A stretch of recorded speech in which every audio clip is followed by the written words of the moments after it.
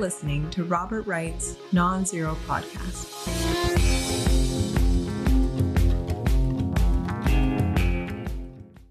Hi, Tim. Hey, Bob. How you doing? Good. How are you? Can't complain. Let me introduce us. I'm Robert Wright, publisher of the Non-Zero newsletter. This is a Non-Zero podcast. And you are Tim Nguyen, kind of. I didn't get that quite right? Say your last name. Good enough. It's Nguyen. Yeah, that was better. Even I know that was better. So you are a machine learning researcher at DeepMind, which is basically Google's AI division now, right? And you're host of the Cartesian Cafe podcast. People may remember you from being on my podcast in your role as someone who's doing their best to debunk Eric Weinstein's theory of geometric unity. That podcast got a lot of attention. If people want to look for it, it's provocatively titled "Is Eric Weinstein a Crackpot?" I believe, something like that. You chose that title. Well, actually, you used the word crackpot in the podcast. I'm not going to take sole responsibility for that little bit of tabloid journalism, although I am proud of it. So if people wonder, why would a machine learning researcher be even thinking about Eric Weinstein's grand theory of physics? You are actually a mathematical physicist, right? You have a PhD in that? That's right. And that's the answer. And people who don't know a lot about AI may wonder what a mathematical physicist is doing, working on the kind of AI that gives us large language models and so on. We'll get into that. Let me say first, our mission today is to try to improve my understanding, at least, of how these generative AI things work. By that, we mean, the ones that generate images and generate language and so on. Those all involve, I think, machine learning, and more specifically, I guess, deep learning. That's right? Deep learning being a subset of machine learning, and then a large language model being a subset of deep learning, kind of, right? It's one particular kind. And then the image generation stuff is another particular kind. So, this is going to be a challenging conversation. You are not someone who comes at this from a cognitive psychology background. So it's not like you're accustomed to, in the first instance, thinking of these things in terms of their relationship to our models of how the mind works. You come at this kind of from the other end almost, from math, from really, in a sense, the ground level. But that's why I wanted to talk to you, because you understand, in some sense, what's going on at the ground level, and I sure don't. And maybe in the course of this interrogation, people will get a clearer understanding of what's going on. Now, before I start the interrogation, is there anything you want to say about this? Not particularly. I mean, I guess this will be. I agree. This will be an interesting conversation because I'm not used to talking about these kinds of topics, say in comparison to math and physics, which I've done much of my career and currently on my podcast. But I think it's good because now I'll get this opportunity to explain in basic common language what these models are doing, and of course correct me if I get too off the rails in terms of the technical details. Now, I will jump in every time I don't understand something, which may lead to a lot of jumping in. I'm not well versed in this stuff. Now, I should say at the outset that this started with an email correspondence where I was trying to get clear on some things. And I think one thing that I believe, based on my limited understanding of this, and that you seem to believe, is that it's just too simple to say that this stuff is the language models are just doing fancy autocomplete and kind of nothing more. So it's not any kind of advanced cognition. I mean, one question I ask you is there within these models a configuration of information that can be seen as as in some sense a representation of a concept or the meaning of a word or something. And you said yes, you think there can be. We did get into a little discussion of whether you took issue with my using a term reverse engineering, where you would use emergence, the emergence of certain kind of seeming cognitive properties. I was saying it was almost as if the AI was reverse engineering the mind from the linguistic output. But we'll get into all that. I mean, the main thing is, I think, for starters, you believe this is more than fancy autocomplete. There's something interesting going on inside these things, even if it's not always clear what is, right? Yeah, I mean, let's unpack that a little bit. I think one of the things that I was trying to express in our exchange was that this phrase stochastic parrot can be used in a very dismissive way that I think it can be kind of unfair. And the analogy I was using is that you can analogize that to this ultra reductionist statement that something's just a collection of atoms. Say, I mean, ultimately everything is just a collection of atoms. But if you're just going to say that and full stop, I think that doesn't give enough credit or enough observation to the fact that atoms can form higher level structures, and therefore there are there's much more content to that than just merely the fact that they are atoms. And likewise, our mind is doing something remarkable when it's able to produce language and all the other mysterious things that come out of our human nature. It ultimately is a computation coming from our brain. Now, of course, there are many divergent views about consciousness and all that. I don't think we need to get there. I think the point is that if you believe that the mind is a computation and computation is based on physics, then I don't think it's fair to say language models are somehow to be dismissed, because they are also a kind of computation. And I just wanted to clarify that merely because they're doing computation doesn't mean they're merely stochastic parrots. They can be doing very high levels of computation that are sort of reminiscent, if not an exact replica of the kinds of computations we're doing. So I think it was mainly, I was cautioning this sort of ultra reductionist dismissive viewpoint that large language models are mere stochastic parrots. They have enough computational power to do very extraordinary levels of hierarchical processing, and that's what gives them this extraordinary ability to model language. I don't know if I partially addressed some of those concerns, but that's sort of what's going on. Yeah, the term stochastic parrot was actually kind of made famous, I think, for appearing in a paper that was done by, I guess, a former Google employee or two. It was a multi-authored paper. And of course, it refers, I mean, we know what a parrot is, and most people probably know stochastic refers to kind of statistics in some sense. And, you know, I guess you're saying it's true that in some sense what these models do is just kind of predict what the likeliest next word is to be in a certain kind of context, and that wouldn't seem to imply any understanding of meaning. On the other hand, it's clear that they're doing more than parrots can do. You know, parrots just repeat what we say, and in no sense process the meaning. And these machines act as if they understand the meaning of questions and even answers. And I guess, you know, and let me just say what I mean when I loosely refer to these things as understanding or having a conception of meaning or something. I don't mean they have the feeling we have when we understand something. I don't know if they're sentient, if they have subjective experience. I'm agnostic on that.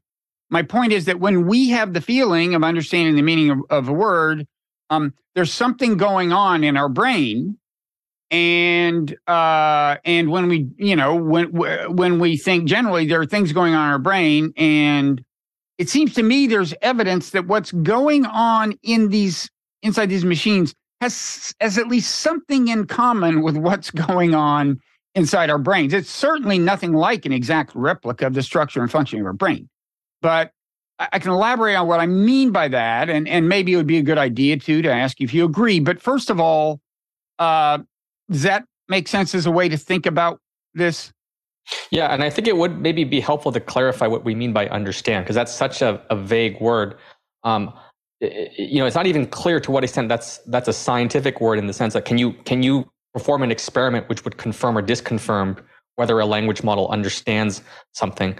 I think ultimately at a higher level, with the word understand and many other words, we're just not used to understanding advanced forms of intelligences other than ourselves.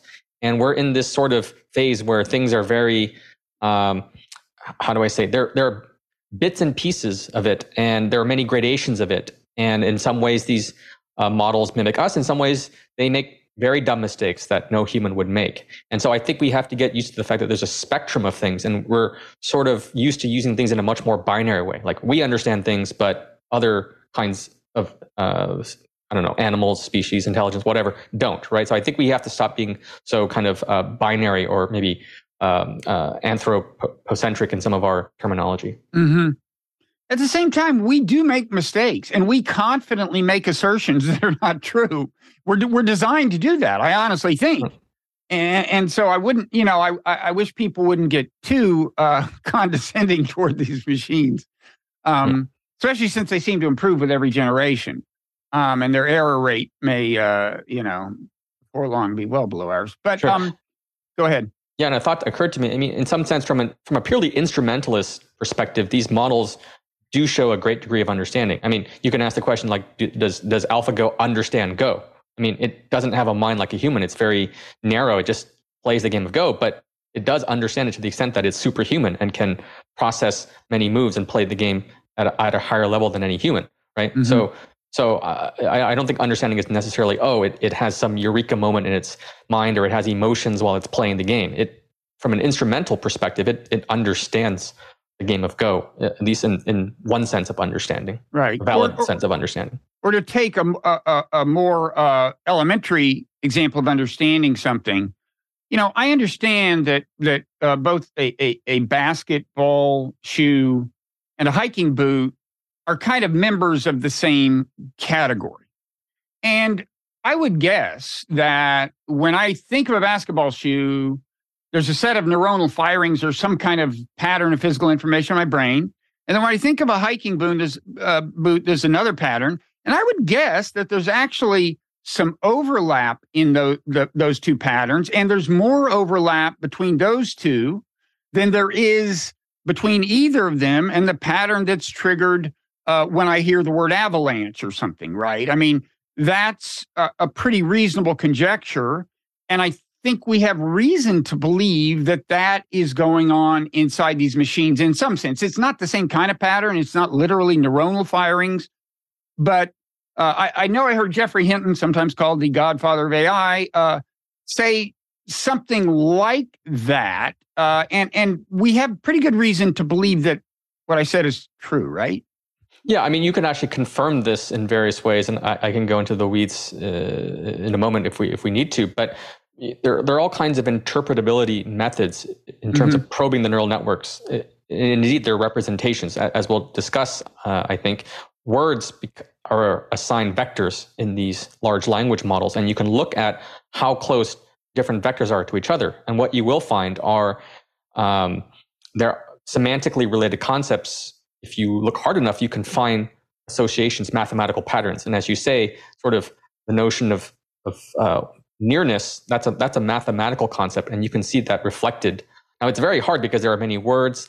It's a huge computation. It's sort of like as hard as looking inside a computer and saying, where inside the computer's circuitry did it know that to do this computation, or that these two things were similar. But there are sort of toy examples and an increasing level of research that can sort of probe these representations. And so in terms of similarity of concepts, that's actually kind of a low-hanging fruit in terms of if that's the bar for understanding, then certainly these models understand in the sense of forming concepts and being able to do a concept association. That's definitely one of the things that's happening. So you said nearness. So in other words, basketball shoe would be nearer hiking boot than it is to avalanche.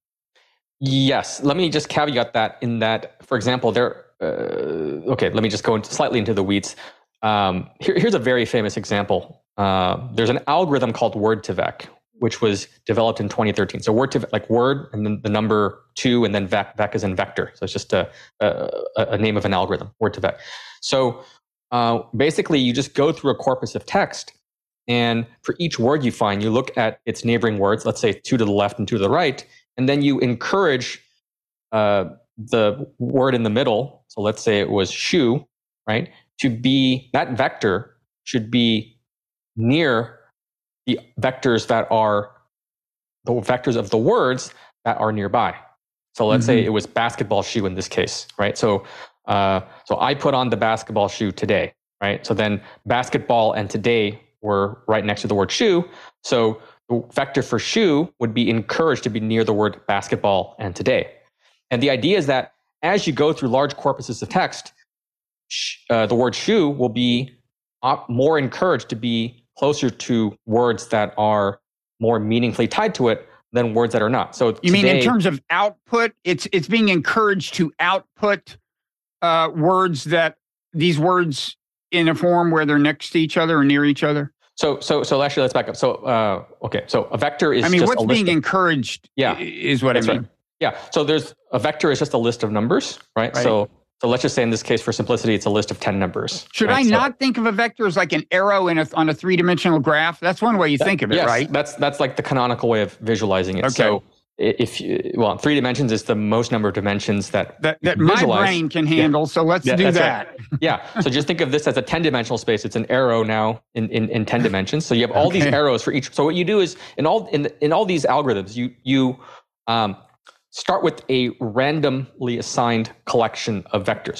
So say there's 50,000 words. Each word gets a random vector. And what happens over the course of this algorithm is that vectors start getting pushed towards each other based on which words are nearer to each other. So imagine this absolute chaos. during training, during so-called training on texts. That's right. Vectors are encouraged to be near vectors they should be near based on frequency in the text. Yeah. So in this I'm just going to make up this cartoon now. Imagine, there's all this is chaos of 50,000 vectors, and this little goblin is going around and grabbing collections of words that are nearby and sort of pushing them together, right? And it's doing this every time it goes through the corpus. So you have this sliding window that just keeps moving, and that gives you a window of 5 words, and those 5 words just keep getting squished together.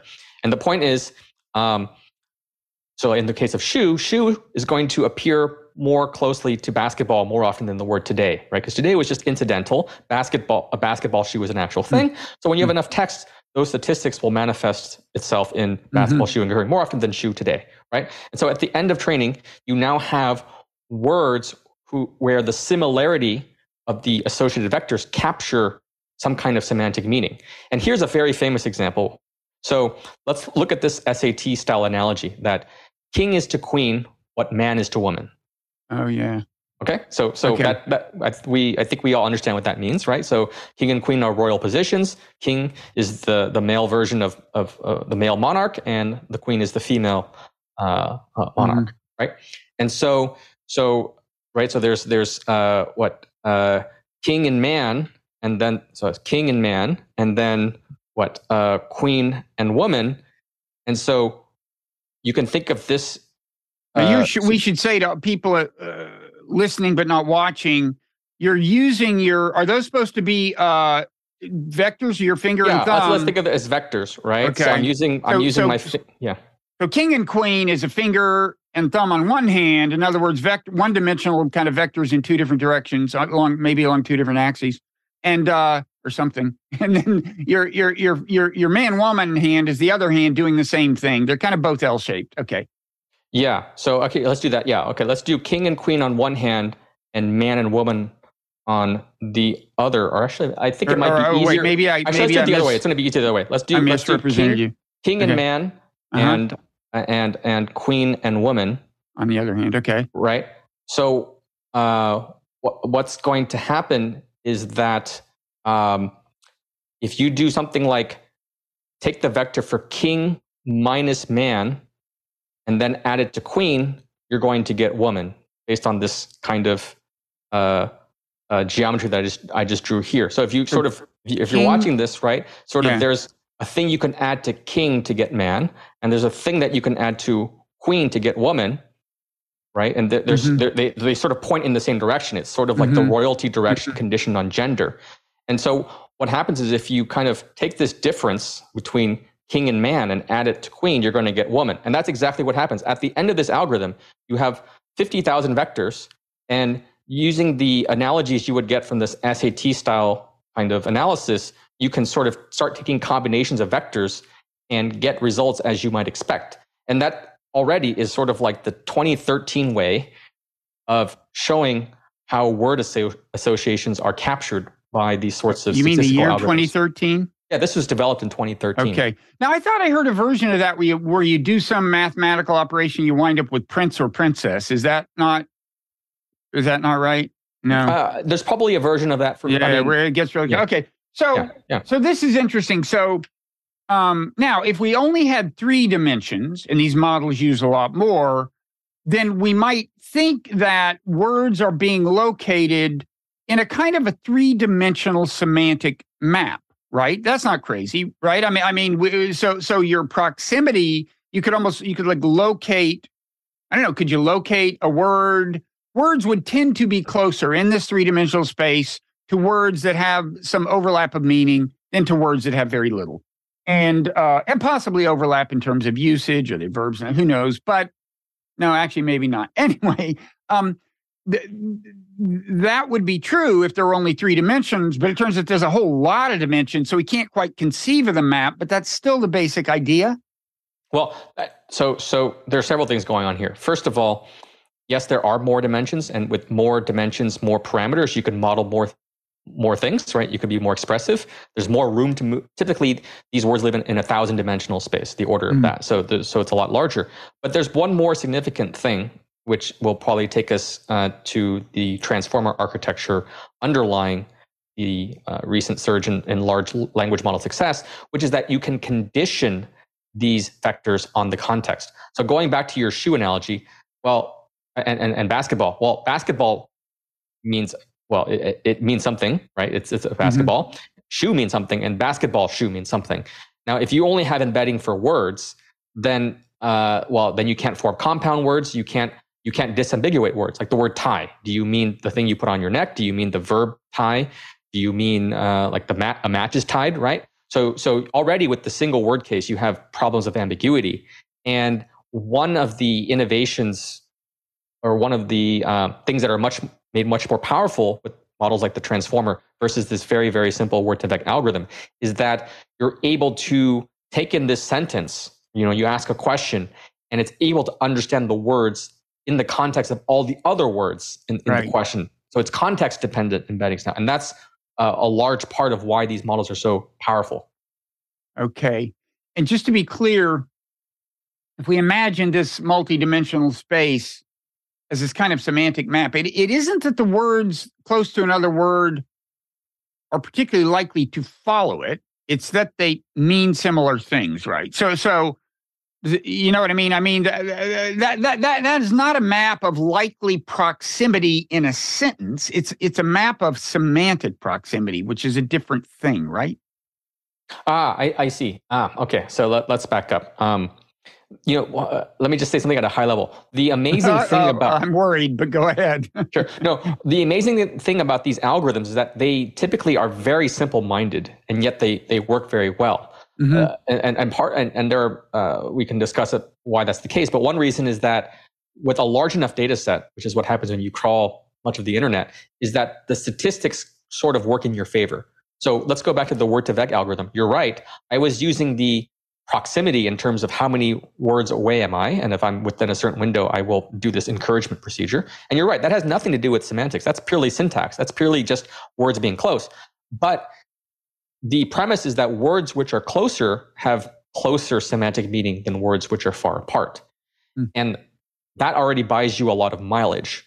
So that's the fundamental reason why the word-to-vec algorithm works. It's saying I can get some semantic meaning purely from this syntactical game that I'm playing. So that addresses, I think, the first of your statements.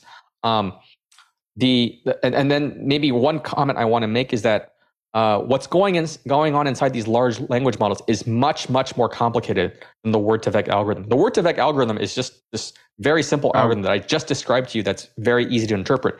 These transformer models are much, much, much more complicated. It's not at all. Okay. It's not as easy to understand what they're doing as what I just said, but by analogy, you can think of what they're doing as some kind of, let's say, glorified word-to-vec. Okay. That's the thing that happened in 2013, that algorithm? Yes. And Transformers came out in 2017. The famous, field moves very quickly. Now, Transformers are the famous, I don't want to get into this quite yet, but that's the famous attention is all you need paper. That's right. Right. And it's the T in GPT. Right. And that happened at Google, by the way. Go ahead and do a little ad for your company, man. Without your company, there would be no OpenAI as we know it. I'll say it. You don't have to. Okay, sure. Let's see. But let's back up and address one thing before we proceed further along the lines of trying to understand all this, which is just, some people may wonder, like, why are you talking as if we're trying to figure out what's happening within these models? Weren't they designed by somebody?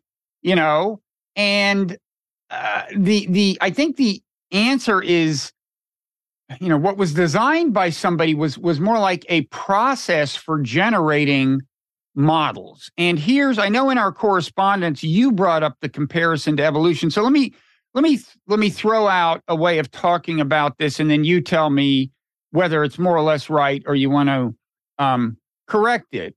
But if you imagine that, like, okay, we build a model of something that could loosely be called, I guess, a neural network or a network of neurons, although I don't know anything about actual neural networks that are actually built by computer scientists. But let's just imagine, like a three-dimensional web. There are nodes, there are interconnections, and so on. And what this thing does is it takes inputs of information and generates output through some algorithm, that translates the input into certain, paths. And let's say that the algorithm is actually represented by the structure of the machine, like what nodes are connected to what. Okay, like what pathways are open and what aren't. This is a super simple example. Doesn't correspond to anything in the real world.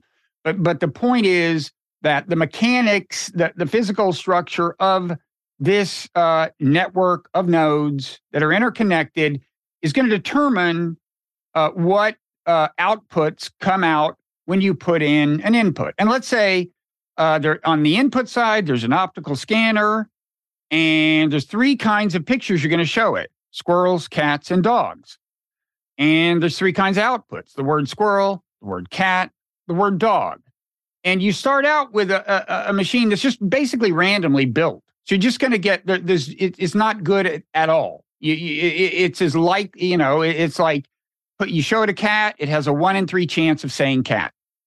But then you fiddle with one. No, we change one connection and see if the performance gets better or worse. If it gets better, you leave that connection. If it gets worse, you change the connection back to where it was. But in any event, you move on to fiddle with another connection. If it improves the performance, you leave it the way you fiddled with it. If it makes it worse, you blah, blah, blah. You just do that like forever until the machine is getting things almost 100%. It's recognized the cats. Now, you wouldn't know if somebody said, well, how exactly does this thing work? You wouldn't know. But you just invented the process for making the machine better. Now, there is a rough kind of analogy between that, right, and between what's going on with these models, and that kind of explains why we don't fully understand what's going on. Yeah, So you described essentially what machine learning practitioners would call gradient descent or stochastic gradient descent. So you have this large data set. Your model has a bunch of tunable parameters. Each one is a number, or what they might call a weight. And well, what you do is your data set is so large that you can't just show all the examples to the machine at once. You have to break it up into little batches. That's why they call it stochastic gradient descent, because you're feeding it a stochastic bit of the training data each time. So you grab a random collection of whatever, dog, cat, and squirrel, right? You show it those examples, and then it updates its weights a little bit. And as you pass through the data set, it's going to see more and more, and then it's going to get better and better. And so it's this iterative refinement.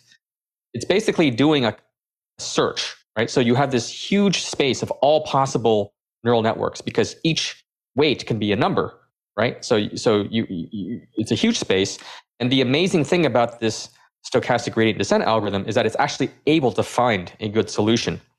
So I could say more about that, but I don't know if I was just recapitulating what you just said in terms of maybe how a machine learning person might describe it. Right. And in fact, image recognition was one of the places where a lot of progress was made, right? I mean, we take it for granted. My dog died not long ago, and I was searching for dog pictures, and we take it for granted that you can type in dog and see a bunch of dog images. 20 years ago, I would have thought that was magic. And that was developed with very much the kind of, at some level, the same technology that is behind large language models. Is that right? I don't know too much, actually, the details about search, but not, I mean. No, I don't. Well, yeah. What I mean is the image recognition part of the fact that it knows what a dog looks like is a case of deep learning. Well, is it a case? It's a case of machine learning. Is it a case of deep learning? No. Well, I mean, Google search was built before the deep learning revolution. I'm talking about searching my own archives of photos for dog and getting pictures of dogs. It would have been considered magic 20 years ago that a computer could separate pictures of dogs from cats. Yeah, so that's definitely deep learning. I thought you just meant like Google image search in terms of putting in dog and getting. Yeah. Okay. Yeah. So the former, the separating dog from cat, that's a deep learning revolution. Yeah. Okay, and so that was part of the, and in fact, I think the aforementioned Jeffrey Hinton worked on that stuff. Is that right? Yeah, I mean, I guess if we really want to go, I think the first major breakthrough in sort of image classification. I'm not a historian, by the way, so I take everything with what I say with a grain of salt. But one of the major breakthroughs was by a man by the name of Yann LeCun. He was one of the Turing winners along with Jeffrey Hinton and Yoshua Bengio. He developed what are called convolutional neural networks back in '89, I believe, when he was at Bell Labs. So that was a new architecture at the time, which was also inspired by our own visual systems. But anyways, it made a lot of progress on what's called the MNIST dataset, which is the standard toy dataset that everyone learns and uses when they first start out. It's just classifying digits from 0 through 9. So it's a very simple data set, but it's a good way to kind of get your feet wet in the subject. And then from there, I guess the really big revolution was in 2012, this so-called AlexNet moment, when Jeff Hinton and his students, Ilya Sutskever, who's now chief scientist at OpenAI, and Alex Krzyzewski, they did much better on the ImageNet image classification data set, which is this large benchmark for classifying all kinds of images. There's like 1,000 categories, and the images are quite complicated. So they got a huge boost in improvement by using these large neural networks. Also, these it's also a convolutional neural networks, a much more advanced version than the one that Yann LeCun developed decades earlier. Anyway, so those are sort of like two, I guess, milestones in the image recognition field. Okay. And the way the machine learns, I mean, once you've got the machine learning set up, is kind of the way I described it. You show it a bunch of images, you know what the correct answer is, and the more it gets the correct, you want to reduce the error rate. You want to fine-tune the machine to reduce the error rate, and when you're done and the error rate is minimal, you've got a good image recognition thing. Same with language translation, which seems pretty straightforward. You got texts that have been translated into French, so you kind of know, and maybe multiple translations, so you know you have several acceptable answers. You can do that. And then with the large language models, I gather the way they're trained, that it's a little less obvious, but I gather the way they're trained is they show them text and they like black out a word. Like they take text from the internet or something, like a couple of sentences, and they black out a word or black out a phrase, and they have the machine guess what's in there, and they want to reduce the error rate there, right? Is that roughly right? Yeah, let me say there's several different ways to train these transformer models. So the transformer has basically two flavors. There's let's say the encoder flavor and the decoder flavor, and you can combine the two. The famous ones involving ChatGPT, the ones that can chat with you, they're what's called decoder only. They're trained to predict the next word. What you just described in terms of blacking out, that was another Google invention. It goes by the name of BERT. There's like these funny Sesame character acronyms. Machine learning people love to use funky acronyms. So first there was Elmo, then there was BERT, both Sesame Street characters. So BERT is this sort of, it's this encoder style transformer that learns how to predict the words that you masked out or blacked out, as you said. So there's many ways you could train these models. I don't know if you want to go down that rabbit hole, but that was just one of the ways. It's not the way that ChatGPT was trained. That's kind of a technical issue, but yeah, there are sort of different kinds of objectives you can use. I mean, in fact, a large portion of machine learning is the discovery of what are the right objectives to optimize for, right? So machine learning is ultimately about training is about optimization. One way to phrase it is that there is something you're trying to either maximize or minimize. Typically, people talk about minimizing something. So instead of, say, maximizing accuracy, you're minimizing error rate. And the terminology is you're trying to minimize this so-called loss function. So there's something that's like the error rate that you're trying to minimize. We can get into that, but you're trying to minimize something, and minimizing that will track performance gains over the course of training. Two quick and related questions. Is it easy to say in English, more or less, how ChatGPT was trained? And is that the same way that Bard was trained, kind of the Google equivalent? I mean, are they just in a category of models that use a method of training that's different from the black out the word training? I mean, they're both similar in the sense that the models which involve generating text. The distinction is basically, are you generating text or are you not? The models which generate text have to predict the next word, and so they're trained like that. That's what ChatGPT and Bard are doing. This thing called BERT that I told you, there the use case would be something like what's called natural language understanding. So there it would be something like, my task is only to understand whether this review has a positive sentiment or a negative sentiment, or to do some kind of co-reference resolution. These sorts of like language-related tasks, like does this pronoun refer to Bob or Tim, depending on how it's used in the sentence, things like that. So for kind of like multiple choice questions like things where it's not just free form response, then this blackout style things is a good enough way to learn the properties of language. But if you want to generate words, if it's just generate rather than classification, then you do this sort of chat GPT style training. So that's the short answer. Okay. And there's a question. Well, maybe I'll say. Let me throw it out there. Actually, can I say one thing? Because I think this is an important piece of information. What's a little misleading about what we just talked about is so we talked about stochastic gradient descent in terms of tuning the knobs until you learn the training data. Mm-hmm. In some sense, that's not the real mystery of deep learning. The real mystery is that it generalizes to unseen examples. Okay, so if you have a big enough machine and enough parameters, which these models do have, it's not surprising it can learn the training data. It can just memorize. I show you 1 million dogs and cats. Now, it's not surprising that with a large enough system, I can tell you what a dog and a cat is if I've already seen it. What's surprising is if you show me a dog or a cat that I have not seen, and I can recognize whether it's a dog or a cat. That's the surprising thing. So, and in the case of ChatGPT, what this is saying is that, okay, fine, I can complete sentences if I've seen the prefix before. If you give me a question that I've been trained on in Wikipedia and I can answer it with the Wikipedia answer, that's not surprising. I can do a Google search to answer that, or I can memorize it too. What's surprising is that given all these examples, you actually can start answering questions in novel situations. And that is arguably a sign of understanding, that it generalizes.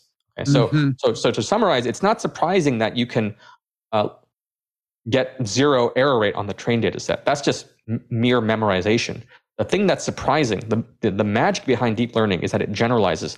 And let me say one thing further, which is that this was very surprising also from a theoretical standpoint, because you have many theoretical results developed I don't know, maybe in the 90s or something, that suggested that this kind of result was impossible. If you were a theorist in the 90s and didn't see what was going on, didn't have the foresight, then you would have thought, oh, this is crazy, because if you have such a large neural network, it should just overfit. We could talk about that in a second. But theory would have told you that this should not be possible. And sort of the empirical work sort of disbanded all those wrong beliefs. Well, in a certain sense, it's generalizing, even if it does something as trivial as recognize a picture of a dog that it's already seen, but a picture taken from a different angle. I mean, that's a form of generalization. Yes. But I gather it could also generalize to whole, like, breeds of dogs it hasn't seen. Like, if it hasn't seen any terriers, it could still handle a terrier, or at least distinguish them from other mammals or something. Well, this is an active area of research because machine learning systems are brittle. So you can run into unfortunate situations like the following. Like, you can have let's say you have a classifier distinguishing camel and horse, right? The problem there is that horses tend to be on greener backgrounds because they're around grass, and camels tend to be around more yellow backgrounds because they're around sand.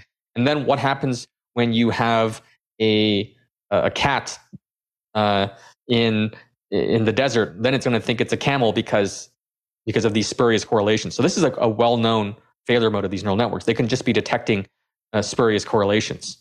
Okay. Actually, I guess in that example, I should have put a horse in the desert. Okay, so then they would misclassify it as a camel. But you get the point. So right. So there are these kinds of common failure modes. The nice thing about language is that unlike images are much more noisy. There's like an infinite amount of irrelevant variation, right? The background, things like that, the lighting. Text is much more it's discrete, right? It's just units of words or characters, and it's more constrained in that regard. There's more structure to language than there is in images, and so I mean, of course, languages still have problems with generalization. Sometimes you'll type something into ChatGPT and maybe the output isn't quite what you expect it to be, but somehow it's I think the more catastrophic failure modes of generalization you'll find more often with images. Yeah. Now, maybe we should talk a little about the famous attention is all you need paper and try to get a sense for what a transformer is, which I think I understand. I mean, I gather, does attention refer to kind of attention to context, to That's exactly right. surrounding words? Yeah. Kind of. Yeah. But didn't they know that before 2018 or not? Didn't they, in some sense, appreciate the importance of context or not? Sure. Yeah. So, like, I'm not. I'm very much. Actually, it's funny because in the field of machine learning, at least in the industrial setting I'm in, sort of things have become much more of a software engineering culture because engineering has gotten so many gains. In other words, there's been a lot of work in academia trying to do computational linguistics, dating all the way back to Chomsky, who's famously very dismissive of large language models. But anyways, right, there's this huge field of computational linguistics where you understand parse trees and things like that. That goes all out the window with these transformer models because basically you build a large enough box of parameters and the parameters sort of learn how to do all that parsing behind the scenes without any need for me doing the coding or training the models. I don't need to understand any of that. The transformer is doing it all the heavy lifting, right? So the engineering has supplanted sort of domain knowledge. So in that sense, okay. So to answer your question, people pre-deep learning, pre-machine learning, were trying to understand things by hand and do algorithms that were handcrafted, right? Where there's interpretability because you're putting in by hand every little rule or whatnot, right? And then deep learning comes in and sort of destroys all that by saying, you know what? I'm just going to let compute and data do all the heavy lifting for me. I just need to get good enough data, create a good enough wiring of all the neurons, which is what this transformer is doing, and then the algorithm will just learn all the rules for me behind the scenes. And now the trade-off is that even though it's doing a great job, because these weights are just this big list of numbers, and which I have a hard time understanding as a limited human being, I now have this very complicated algorithm that I don't know how to explain. So there's sort of this performance and interpretability trade-off. And is it possible to say what weights means conceptually? You hear this term, how things are weighted, or does that? Yeah. Is that the kind of the strength of a connection between two words, or what is that? Yeah. let's go back. Basically, these neural networks are large linear algebra machines. Okay, so there's all these matrices going on. Linear algebra being the high school, like A plus B square equals whatever. That's linear algebra, right? In some sense. Do you know what a matrix is? Vaguely. I mean, it's got columns and rows. Exactly. Yeah. So you could basically linear algebra is adding and multiplying numbers in these large, let's say boxes. These large, like you said, rows and columns. Maybe just a simple example, just so that we have something concrete. Actually, let's back up. Before you can understand these complicated models, the building blocks of these large models is linear algebra. And the way linear algebra comes up is you want to have matrices multiplying vectors. Why do you want to do that? Let's just look at, say, a simple example of, say you want to predict the price of a home in terms of various properties. Okay? So how would you do that? You would try to come up with a model that's produces the value of, say, the home in terms of some of its features. Let's say the size in terms of square feet, and say the location, right? Mm-hmm. And what you would do would be to say, I'm going to assign a weight to each of those numbers. So maybe per square feet, maybe it's like, let's say, I'm just picking up a number, $10 per square feet, $100 per square feet. Mm-hmm. You'd have like 10 or 100 times that number. And then you'd add in these other features that you would weight. So the weight tells you how important each of those features are. Mm-hmm. You add them all up, and then you get the price of the home, right?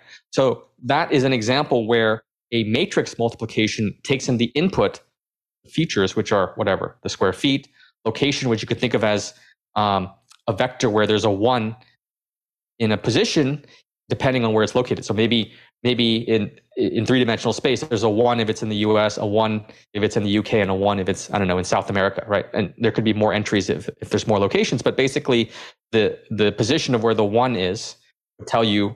I'm just trying to come up with a vector for. Right. So in that case, variables like square footage are being assigned weights that reflect their importance in determining the value of a house. Exactly. And in the language model, what is being assigned weights? Yeah. Reflecting their relative what? Yeah. So let's back up for a second. So in this case, if you wanted to actually fit this model to get a good model, what you would do is you'd scrape a lot of data about houses and their properties, their prices and whatnot, and you'd learn the weights such that the error is minimized, right? Mm-hmm. And so you have a handful of these weights. You see them; they're in front of these features, these properties, and you just learn them.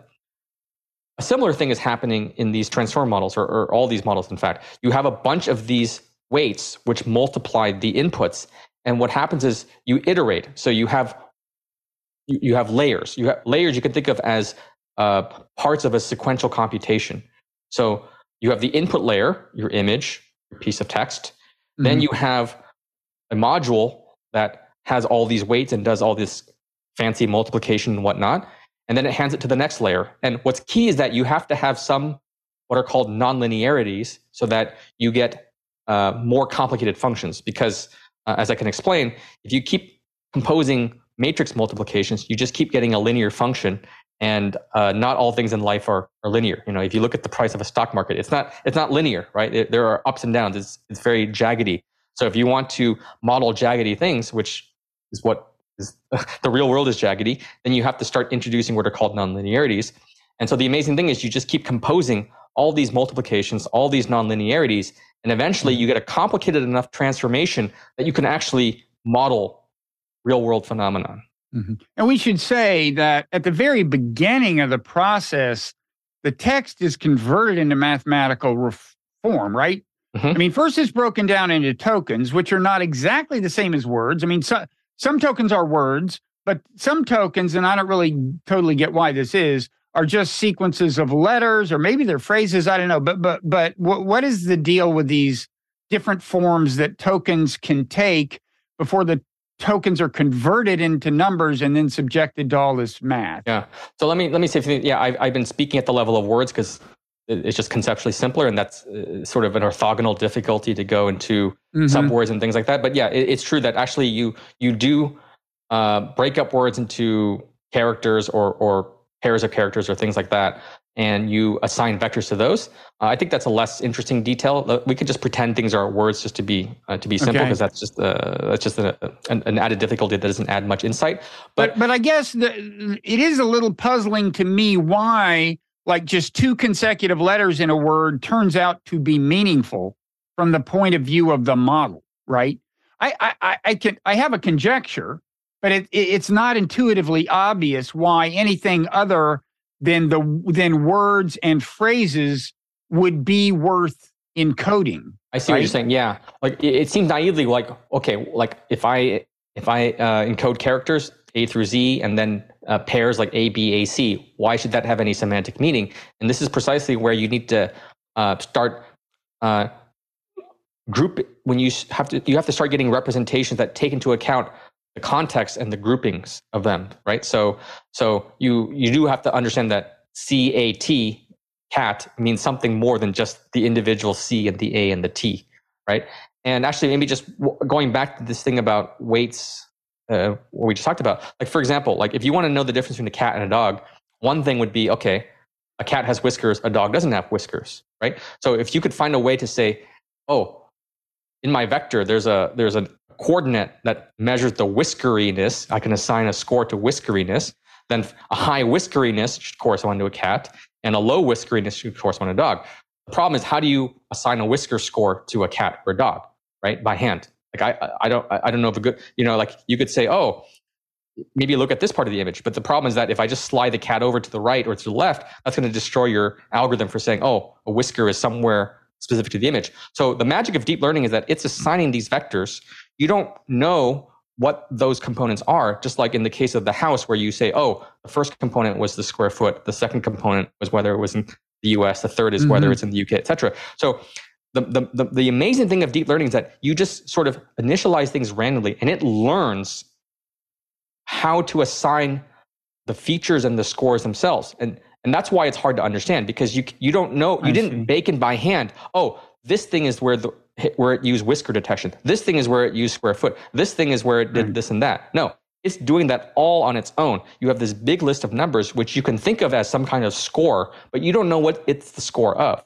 So to start from the beginning, you have words, really just, something more granular, but let's just say words. You have words, they're assigned all these scores in a vector, and you keep processing all these vectors, and those vectors look at other vectors. And at the end of the day, you have some higher level vector, which kind of mixed together all these scores, all these vectors from the other words.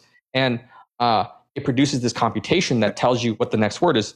But nowhere along the line did you say this vector or this score meant something. It's doing that all for you. So is part of the idea that even if you didn't tell it where a word begins and where a word ends, if you just assigned numbers to every single letter, every two consecutive letters, and blah, blah, blah, all the way to 20, and didn't say to it, it didn't bother to distinguish words, it would still wind up putting special emphasis on things we call words, right? In its model. Is that one thing that's going on here? I mean, I still don't quite understand why you don't just start out and define a token as a word, but that would happen, right? It would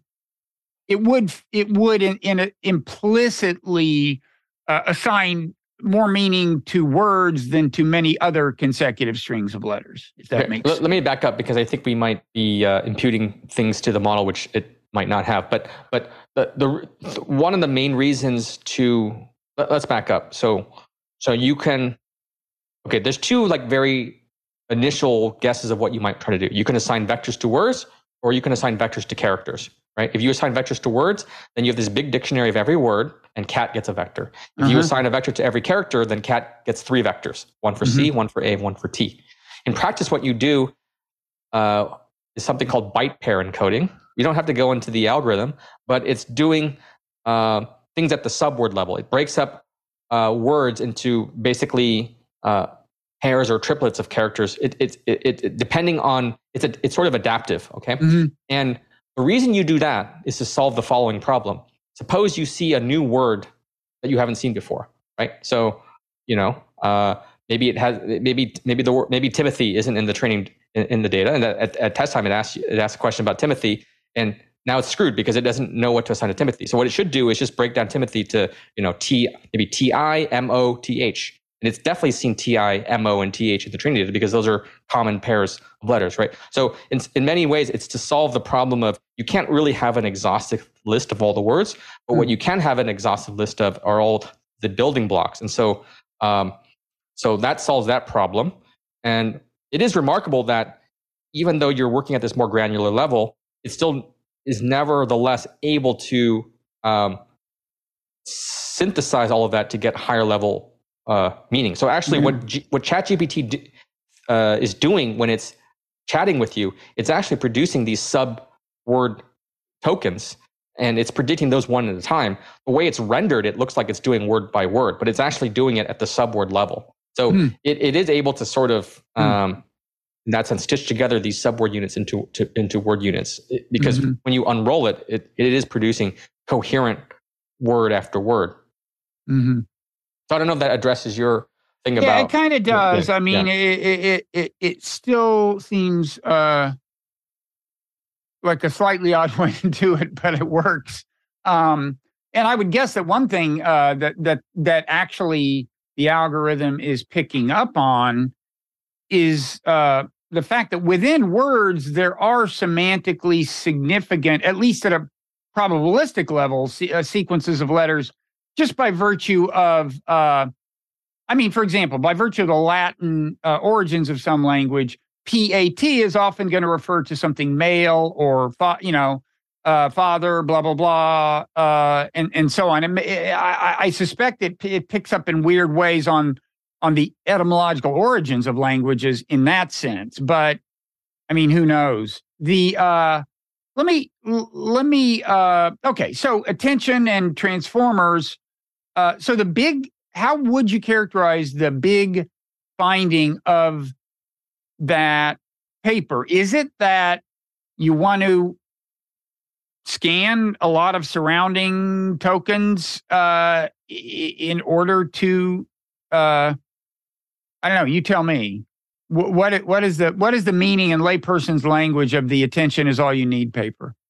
Sure. Maybe let me just use one analogy because I was trying to think about this for myself and that might help. Like imagine the analogy of playing chess, right? Like in chess, you really only can know one move ahead at a time because you don't know what your opponent's going to do, right? Right. Nevertheless, if you give me the entire corpus of chess data, even though I'm sort of optimizing for one move at a time, I still learned the global properties of chess that I'm supposed to checkmate or that certain sequences of moves are orchestrated in a coherent way. Like I'm going to sacrifice now to gain an advantage later, right? And so I think that's a good analogy for what's going on in these language models. That even though they're doing one token at a time, because you've fed them a large amount of text and you've given them the entire context, in other words, they only are responsible for the next token, but you did give them the whole paragraph or the whole book. Likewise, with chess, you are only learning the next move, but it's in the context of the entire game. So you do learn the entire game from these sort of learning the local moves. So if you believe that you can learn chess by doing local moves, then it's likewise, you can learn language by doing these sort of next word predictions when you're given the entire context. So I don't know if that's helpful, but I think that's maybe one way to sort of fathom this. Although we do tend to learn chess by having the rules explained to us, whereas with language, that's not the case. We learn language inductively without and unconsciously, right? By just hearing a bunch of it and having presumably some brain structure built in that helps us make sense of it. Yeah, well, there's learning the rules of chess and there's playing chess. Of course, I'm about playing chess. Yeah, the rules of chess don't tell you how to play chess well. Right. Yeah. Right. So, okay. Yeah. Anyways, I was just trying to maybe make it more understandable how you can get sort of the large objective of emitting a coherent sentence merely from the objective of predicting the next token. Okay, so I maybe think about chess, and maybe I'll just leave it at that in terms of from local to global. But to get back to your question about attention, so the way let's get, unfurl what attention is, and stop me if this is not making any sense. But the underlying mechanism of attention involves three components or three sets of objects. They're called query, key, and value. Okay, so when you are passing your sentence through the attention module, each word, each token, gets three sets of vectors. There are the query vectors. Now, is this, by the way, query in the sense that I would query ChatGPT? Like, it's related. I mean, it's not you doing the querying. It's sort of there's a computational query going on. Okay. So you have three sets of vectors, one for each word. You have the query vectors, the key vectors, and the value vectors. So you can think of it as follows. So say I have, let's say I have the sentence, the cat is, right? And maybe you want to complete it to like furry or something like that, right? So let's start with the cat is, three words, right? So you're going to get three query vectors, one for each of those words, three key vectors, and three value vectors. And here's what's going to happen. So you have these, in this visualization, you have these three query vectors and these three key vectors. And the first stage of the algorithm is going to say, how do these queries and keys, how similar are they to each other, right? And so what's going to happen is each word, so let's say cat, is going to look at the key vectors of all the other words. So there's the query vector of the cat. It's going to look at the key vectors of all the other words. And based on how similar they are to those query vectors, it's going to assign a weighted sum of these value vectors. Okay, so let me state that again. Words get queries, keys, and values. The similarity between the queries. Every word has those three dimensions? Yep, it has three. It's triple. Yeah, right. And the similarity between the queries and the keys tell you what combinations of the values to get. So like I was trying to think of query plus key equals value in some sense, or those first two variables can be transformed into value as kind of the answer. Or the query and the key assign a weight to the value. So like I was trying to think of like a cartoon analogy. So you can think of like a query being like a librarian, a key being a book, and the value being like maybe the information in that book, right? So you have like each word is like a different librarian. Each librarian sort of takes a different mixture of like these books, and therefore it produces a different combination of sort of like the information from each of those books. So basically, without going into all the details, you have these systems of vectors which interact with each other, and they tell you what combinations to sort of take from them. And by iterating this process, what you do is you apply this attention over and over and over. And so what you should be thinking of is that these words start looking at all the other words and start taking combinations of all the other words over and over and over until it builds up a hierarchical understanding. So you have a long sentence, right? There are many different noun phrases, verb phrases, references. And as it keeps attending, it keeps weighting different parts of the sentence and stitching them together in nonlinear ways until finally, at the very end, when it has to predict the next token, it's done so much contextual processing that it actually, quote unquote, understands what's going on in the sentence. No wonder they consume so much compute, as they say in the business. But is query like each word just has a value that is the query value and the key value and the value? I mean, but how do you assign these? I mean, what do humans assign those, or are they implicit? Those are part of the. The machine figures them out in a sense. Yeah. Those are part of the weights that are learned. So there are these matrices that transform. Actually, what happens is at the very beginning, each word gets assigned an embedding, a vector that's learned, and then that vector keeps getting transformed. So that vector gets transformed by a matrix into a query. It gets transformed by a different matrix into a key, and it gets transformed by yet another matrix to a value. And then you do the attention mechanism. It gives you a new set of vectors, and then you pass that off into the next attention module, and you have another set of weight matrices that again performs this transformation. I'm skipping a few other intermediate modules that aren't relevant for the purpose of this discussion. It's the attention mechanism that's doing kind of the heavy lifting in this sense. So this is the sense in which transformers are doing hierarchical processing. You can like in this cartoon analogy, again, nobody really knows because these numbers are so hard to understand, but you can think of it as like, maybe at the beginning it's understanding individual tokens and then pairs of tokens and then triplets of tokens, and n-grams in the language of linguistics. And at the very end, after all this attention computation, it now sort of has an idea of a sentence because it's contextualized, it's sort of mathematically mixed all these words together with the attention mechanism. So I would be lying if I said I understand all this, but let me ask you this. If you were to getting back this idea of kind of mapping words in semantic space or something, would all three of these variables be important for that mapping?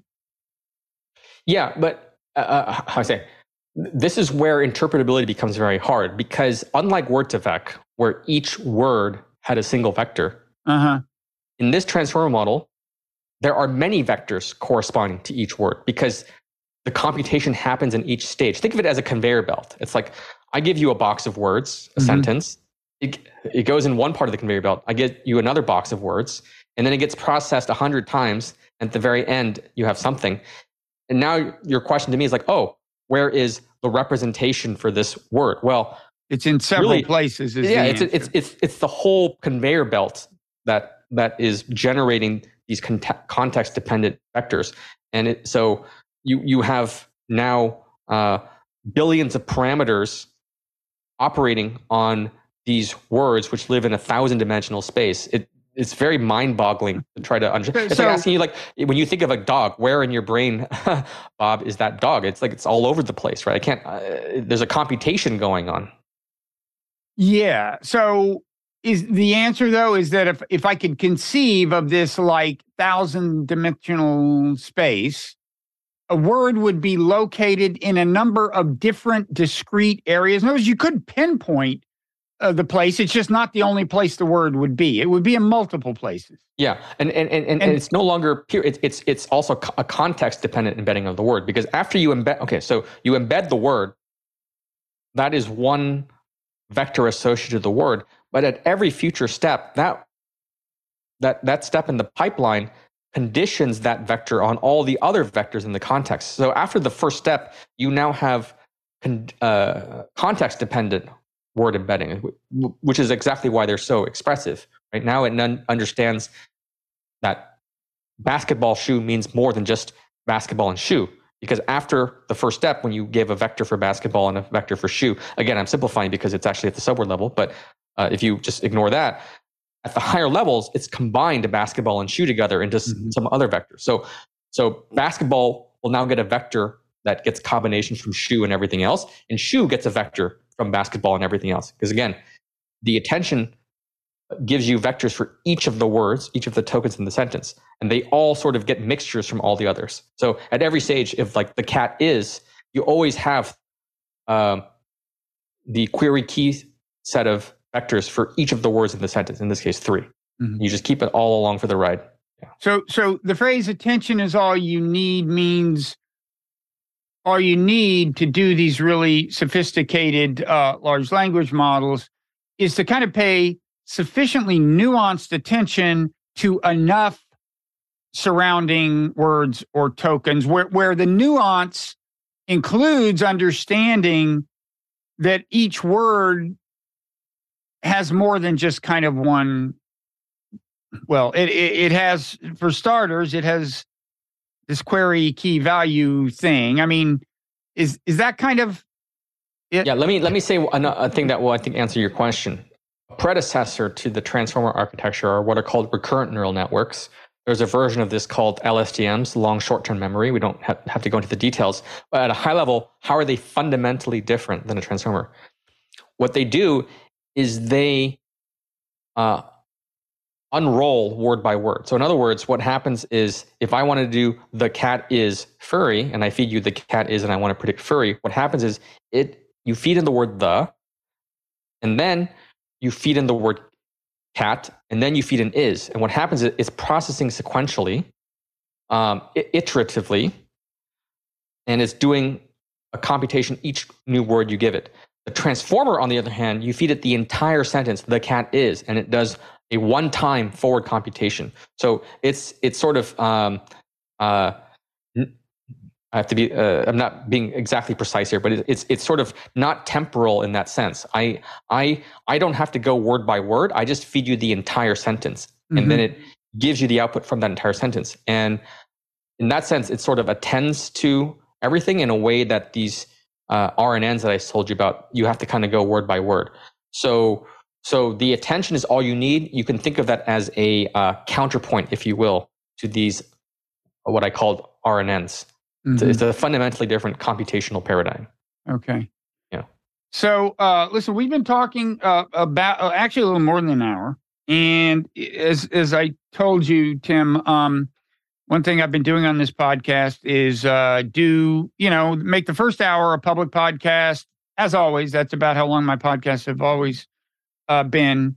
And then doing kind of an overtime segment that is available to paid subscribers of the Non-Zero newsletter. And you can become one by Googling Non-Zero and Substack, or just by clicking the link on the show notes in a podcast app. And there's a lot of, you get the overtime segments of the podcast, and you get other stuff like the Friday Parrot Room and all the text in the newsletter that's for members only. So I encourage people to do that. And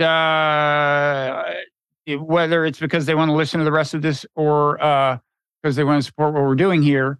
But I also thank the people who aren't going to be with us for the rest of this conversation just for listening this far. And I want to thank you, Tim, for agreeing to stick around for this.